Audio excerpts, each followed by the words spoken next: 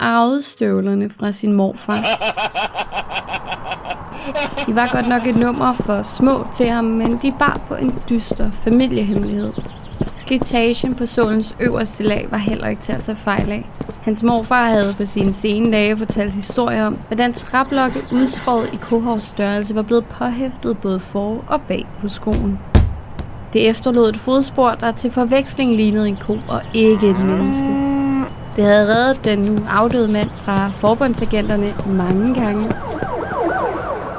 Og det havde sikret en skilling hister her. En løn, en levevej.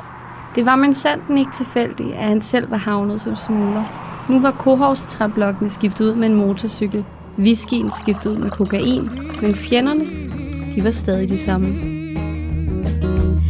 Folks say my daddy wasn't much of a man for disobeying the laws of the land. Folks say that my daddy wasn't fit to kill. Oh, and I know it was true what the people said, 'cause we'd all have been better off dead than to live a life of shame and strife, 'cause of daddy's moonshine still. Du lytter til Smuglerhistorien, episode 20 af De Vilde Engle. En historisk lydfortælling om de berømte, berygtede og barske medlemmer af Hells Angels Motorcycle Club. Yeah, my daddy put the wrinkles in my mama's face. He drunk his share of all he made, and just one more reason I grew to hate my daddy's moonshine still. Daddy's moonshine still was good for nothing but to break mama's heart and to tear our home apart, make our lives a living hell. Mit navn er Christine Delorang. Jeg er samtidshistoriker, og det er igen min opgave at tage dig med på en chokerende rejse tilbage til den spæde start for De Vilde Engle og deres motorcykelklub. Som du måske kan høre på min stemme, er jeg blevet ramt af en efterårssnue, men det skal ikke gå ud over dig, ej heller ugens episode, så du må lige bære over med mig. Episoden her, ja, den skal handle om The War on Drugs, der i den grad udfordrede De Vilde Engle i 1980'ernes USA. Du skal også høre om moonshine, bootleggers, våben, trafficking, kokain, karteller og De Vilde Engles rolle heri. Det var nemlig en fatal rolle, hvor en række prominente vilde engle måtte opgive deres kæreste eje, livet. Men inden vi når dertil, kære lytter, jamen så øjeblikket, jeg har ventet længe på, det er her endelig. Altså, jeg har arbejdet på det i podcast-kulissen i et par måneder, men nu kan jeg dele det med dig. Jeg har indgået et samarbejde. Jeg vil ikke kede dig for længe. Blot sige, at der ingen grund er til at frygte for podcastens fremtid. Den har været lidt uvis, og hen over sommeren har jeg arbejdet ihærdigt på at sikre fremtiden. Og det er hermed sket. Jeg har nemlig indgået et samarbejde med PodAds, et danskejet iværksætterbureau, der hver dag arbejder for, at danskerne kan lytte til podcast, uden at skulle have en eneste mønt op af lommen.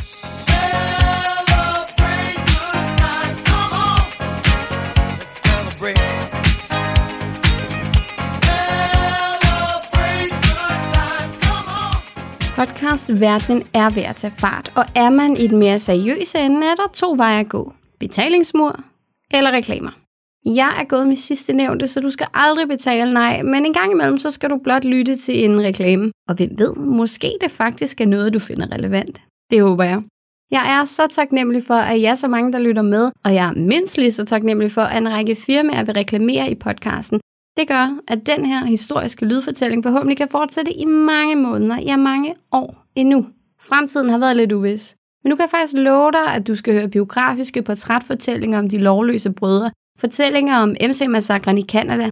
Vi skal i dybden med de nordiske rockerkrige, og så skylder jeg, hvis de resterende 3 MC-mastodonter, Banditos, Outlaw og Pagan, ja, jeg skylder dem, at vi ligeledes nuancerer deres historie. Eller, jeg ved ikke, om jeg skylder dem det, jeg skylder i hvert fald dig deres fortælling. Der er så mange af jer, der har spurgt efter dem, og nu kommer de. Men først tilbage til De Vilde Engles fortælling. I dag bliver en barsk en af slags en barsk fortælling, og det virker i dagens episode næsten som om, at ulovlighederne, såvel som ubehagelighederne, ingen ende vil tage.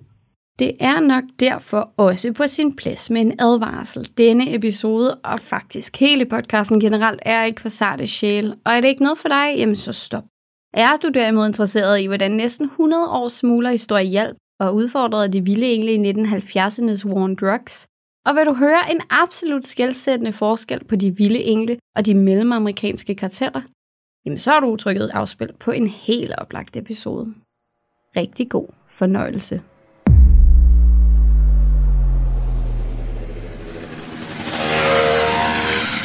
Sidste gang, der fortalte jeg stolpe op og stolpe ned om, hvordan de vilde engle gik fra at være en form for gadebande til en global kriminel organisation.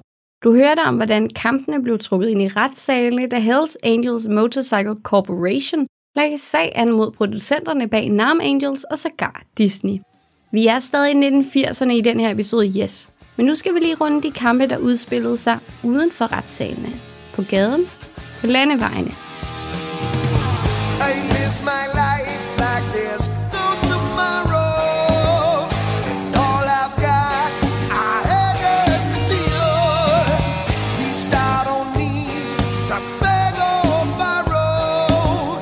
Yes, I'm living at a pace that kills. Ooh, yeah. Running with the devil.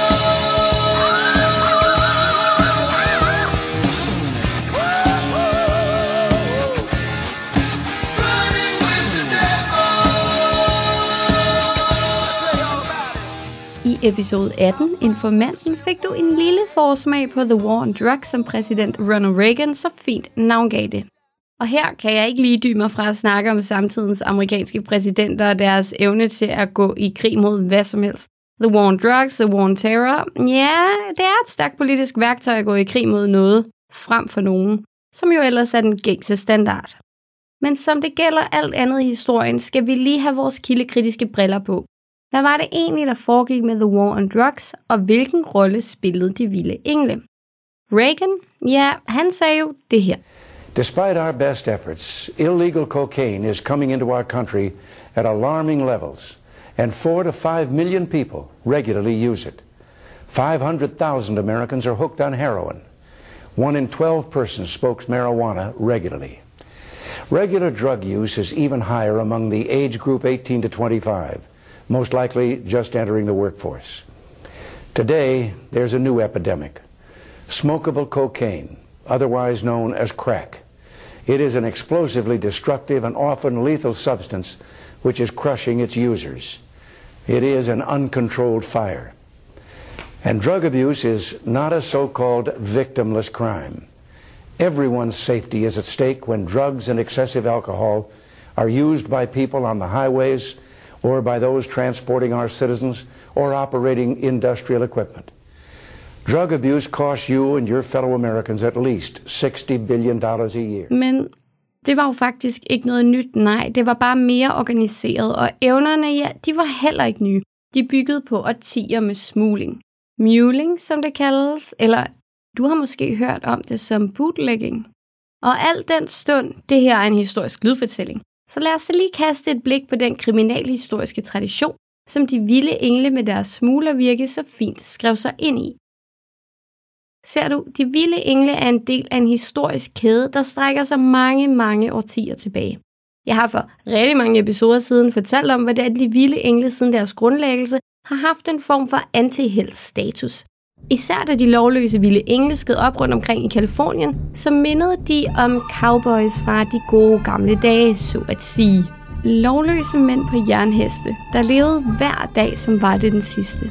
Altid på randen af loven, med livet som indsats. Som du jo ved, led cowboy-erhvervet stort i slutningen af 1800-tallet. Blandt andet gjorde udviklingen af jernbanenettet, transporten af kvæg til markeder mere effektiv, og teknologiske fremskridt som lastbiler bidrog til yderligere modernisering af erhvervet. Selvom cowboy-erhvervet, som det var kendt fra det vilde vesten, jamen det er ikke længere udbredt, ej heller var det i 40'erne, 50'erne eller 60'erne, jamen så forblev cowboy-figuren en symbolsten af amerikansk kultur og historie. Især de her rogue cowboys, de lovløse cowboys med bandanaer over ansigtet, med en revolver i færd med at røre en bank i det vilde vesten. Jamen den der anti-helthed, den udnyttede de vilde engle til fulde. Men også en anden historisk karakter lånte de vilde engle fra.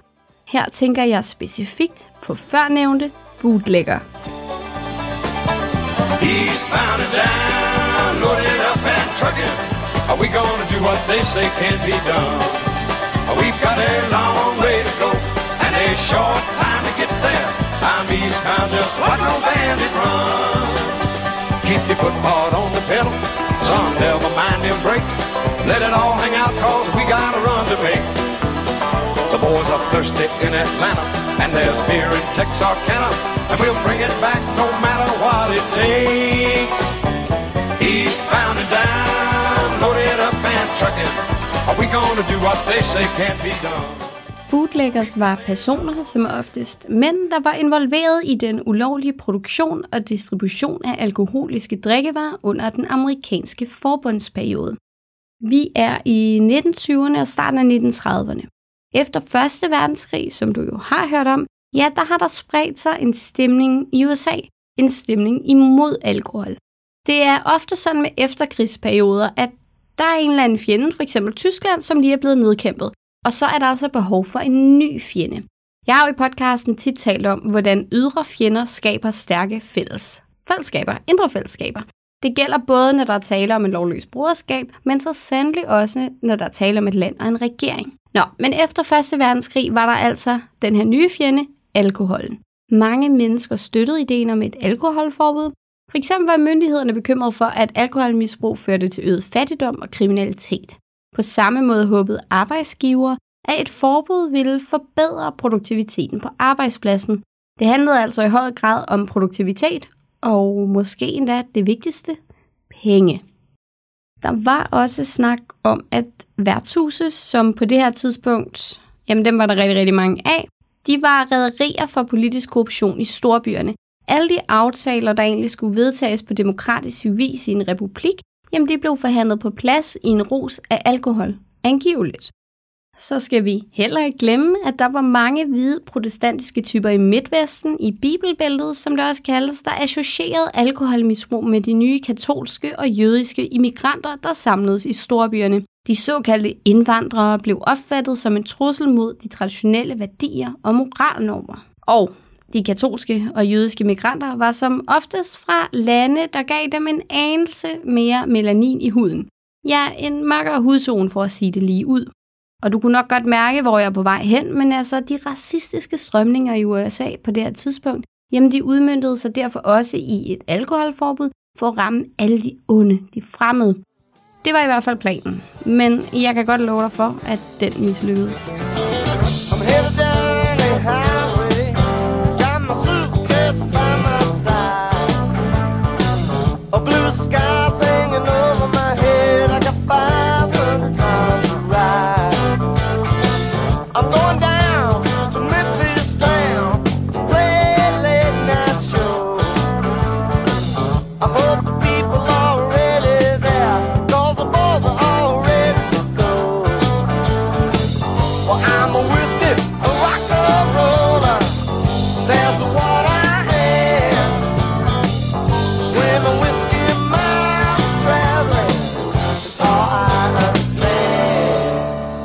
Planen udmundede sig i en ændring til den amerikanske forfatning, som blev ændring nummer 18. Den forbød fremstilling, salg og transport af alkoholiske drikkevarer.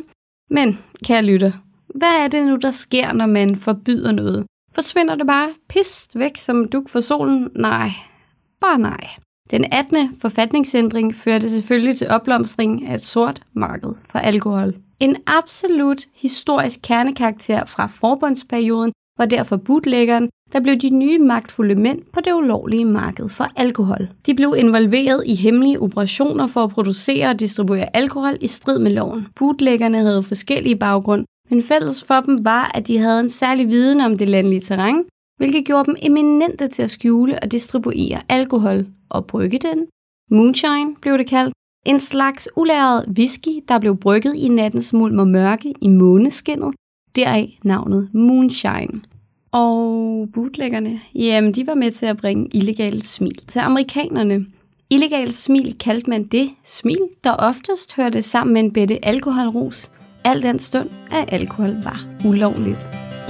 When I woke up this morning, things were looking bad. Seemed like total silence was the only friend I had. A bowl of oatmeal tried to stare me down, and one And it was 12 o'clock before I realized I was having no fun. But fortunately, I have the key to escape reality. And you may see me tonight with an illegal smile. It don't cost very much, but it lasts a long while. Won't you please tell the man I didn't kill anyone? No, I'm just trying to have me some fun. Bootleggerne fik en del velvilje hos de lokale i de små byer, og de var en unægtelig del af den amerikanske modstand mod alkoholforbuddet. De skaffede alkohol og illegale smil. I efterkrigstiden er bootleggerne faktisk blevet romantiseret i populærkulturen som en slags antihelte eller modstandsfigurer mod loven. De blev anerkendt for deres evne til at omgå alkoholforbuddet og levere alkohol til folk, der ønskede det. De er blevet beskrevet som mænd med en vis charme og eventyrlyst, der gjorde, hvad de troede var nødvendigt i en tid med begrænsninger på alkohol. Jeg er jo rigtig stor fan af det her med at drage paralleller i historien. De ting, der sker, jamen de har rod i historien, og det er meget sjældent, at den dybe tallerken opfindes på ny, så at sige. Som oftest er det, der sker, en videreudvikling af noget.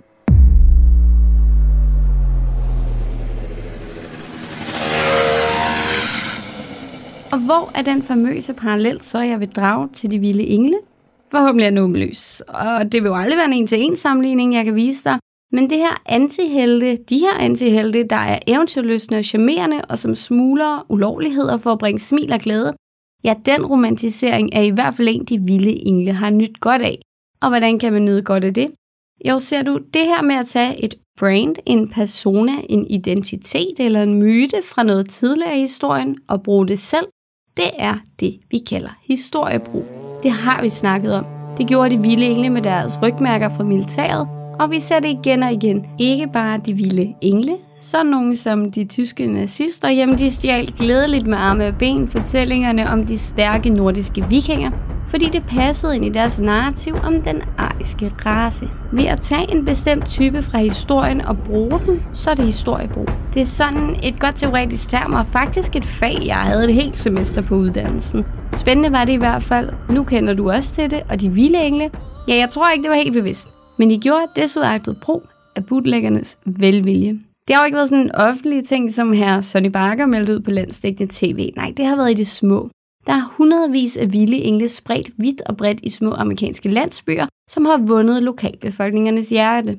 De er, ligesom bootleggerne var, de her eventyrlystne antihelte, der smugler lidt stoffer eller lidt våben. Og det er jo ikke det samme, men det her med at gøre noget ulovligt, hvordan kan man egentlig se gennem øjnene med det? Altså, det kan man jo heller ikke altid, men hvis de vilde engle har været smarte, hvilket de har været, jamen så har de også støttet lokalsamfund på anden vis, f.eks. med velgørenhed eller slet og ret penge.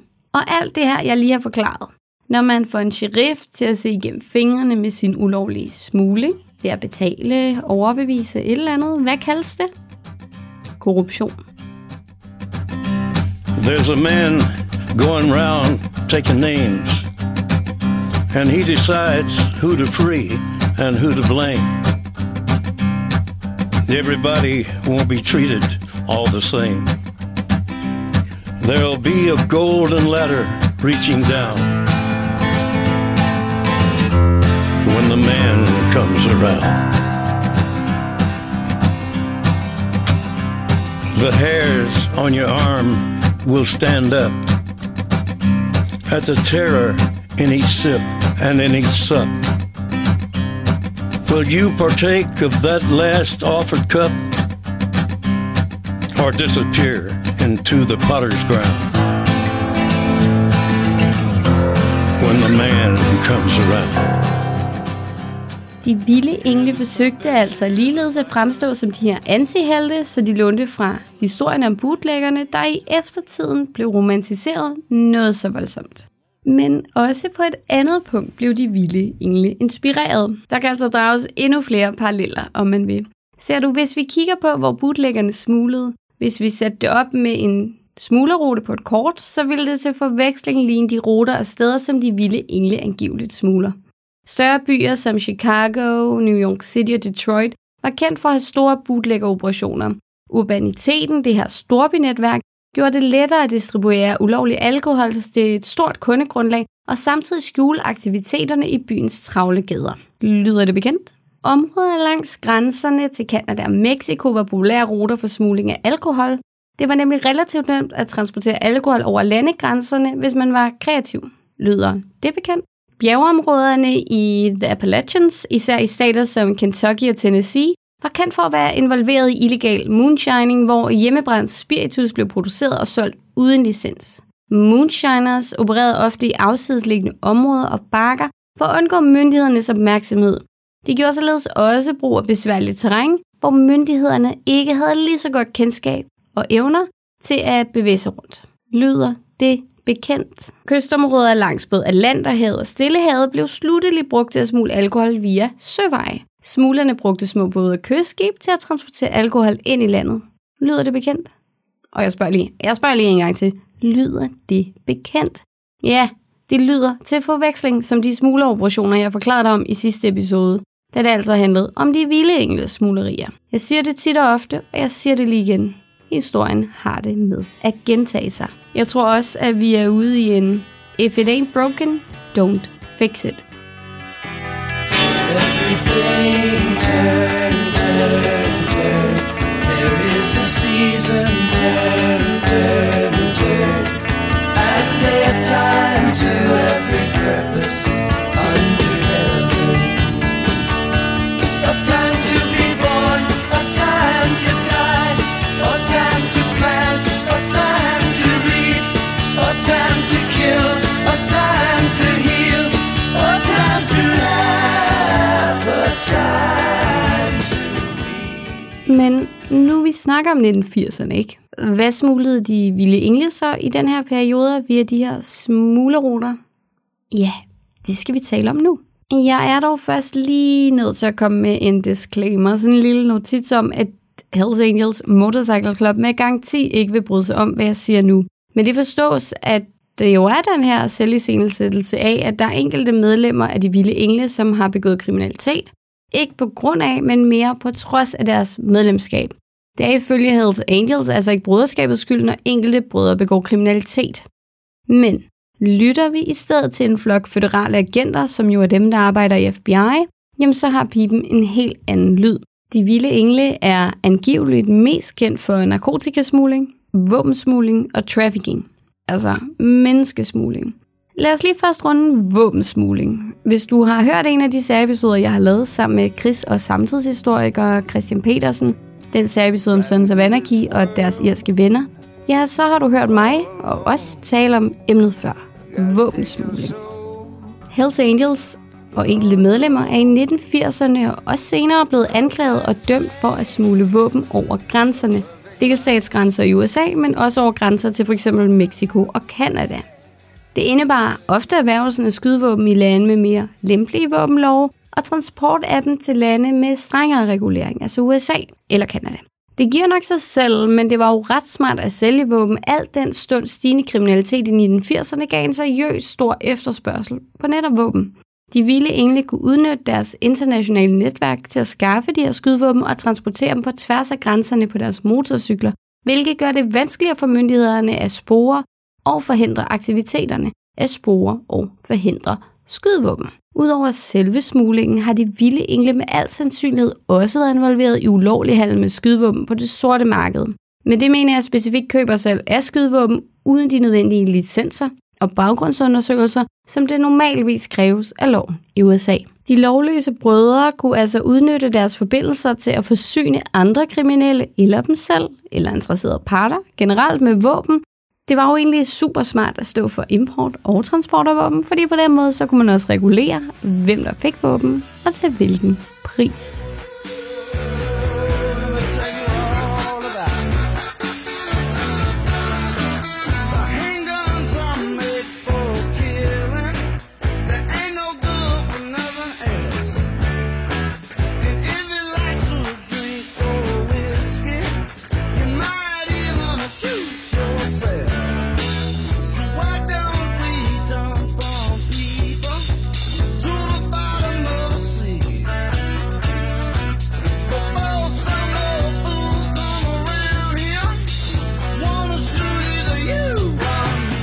Men også trafficking var en form for smugling. Menneskesmugling. I særdeleshed har der været tale om prostitutionsringe, hvor ufrivillige skæbner er blevet trukket gennem et rent og skær helvede. Det var imidlertid først senere, at det blev et omfattende område, hvorfor jeg ikke tænker, at vi går i dybden med det nu.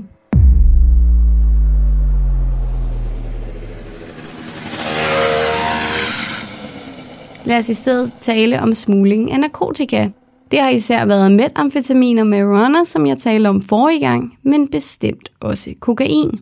Det hvide pulver var og er et euforiserende, stimulerende, appetitsænkende og lokalbedøvende stof, som udvindes af kokaplantens blade. For nogle en drøm, en rejse, et håb, for andre en fatal afhængighed. Hvis man i 1980'ernes USA ville tjene penge på kokain, på at smugle og givetvis sælge kokain, så skulle man have en god forbindelse til Mellemamerika, Mexico, ja, men i særdeleshed også Colombia. De mellemamerikanske, hvad skal vi kalde dem, grupperinger. De mellemamerikanske grupperinger, som stod for produktionsdelen af det ulovlige salg af kokain, ja, dem kender vi som karteller. Og hvad er et kartel så? Ja, hvor lang tid har du? Nej, episoden her er ved at lagt mod enden. Og jeg kan godt mærke, at vi lige må rykke kartellernes fortælling og venskabet med de vilde engle til næste gang. Men jeg er nødt til at fortælle dig en meget vigtig pointe. Man kunne jo fristes til at tro, at Japan havde man Yakuzaen, i Italien den sicilianske mafia, i USA de lovløse MC-broderskaber og i Mellemamerika kartellerne.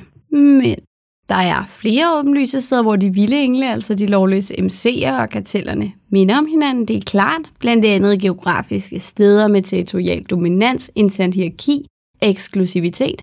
Men på et specifikt punkt er de modsætninger. De mentrale modsætninger. De vilde engle går ikke efter familie. Det gør kartellerne. Det er en fortælling om flere årtier med æreskodex eller manglen på samme. Og den del af historien, kære lytter, jamen den må vente til næste uge. When I was a kid, Uncle Remus, he put me to bed with a picture of Stonewall Jackson above my head. Then Daddy came in to kiss his little man with gin on his breath and a Bible in his hand. He talked about honor and things I should know. Then he'd stagger a little as he went out the door. I can still hear the soft southern winds in the live oak trees, and those Williams boys, they still mean a lot to me. Hank in Tennessee. 80'erne, sikkert år 10, vi beskæftiger os med lige nu. De vilde engle begyndte at kæmpe i rettens navn, og Hells Angels Motorcycle Corporation opstod fra asken af det håbløse bål, de amerikanske myndigheder forgæves kastede branden på. Det var også en tid, hvor The War on Drugs blev søsat. De vilde engle var en unægtelig del af en landsdækkende narkoepidemi, der krævede det ene liv efter det andet.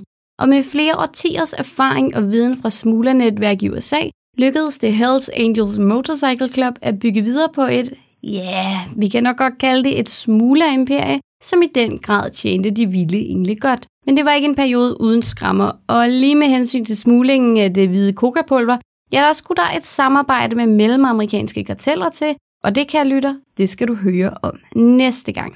Indtil da kan du som altid komme i kontakt med mig og skrive til mig med ris, ros, spørgsmål eller andet. Jeg sætter pris på det hele. Du kan finde mig på Instagram under de vilde engle _podcast, der også står i episodebeskrivelsen.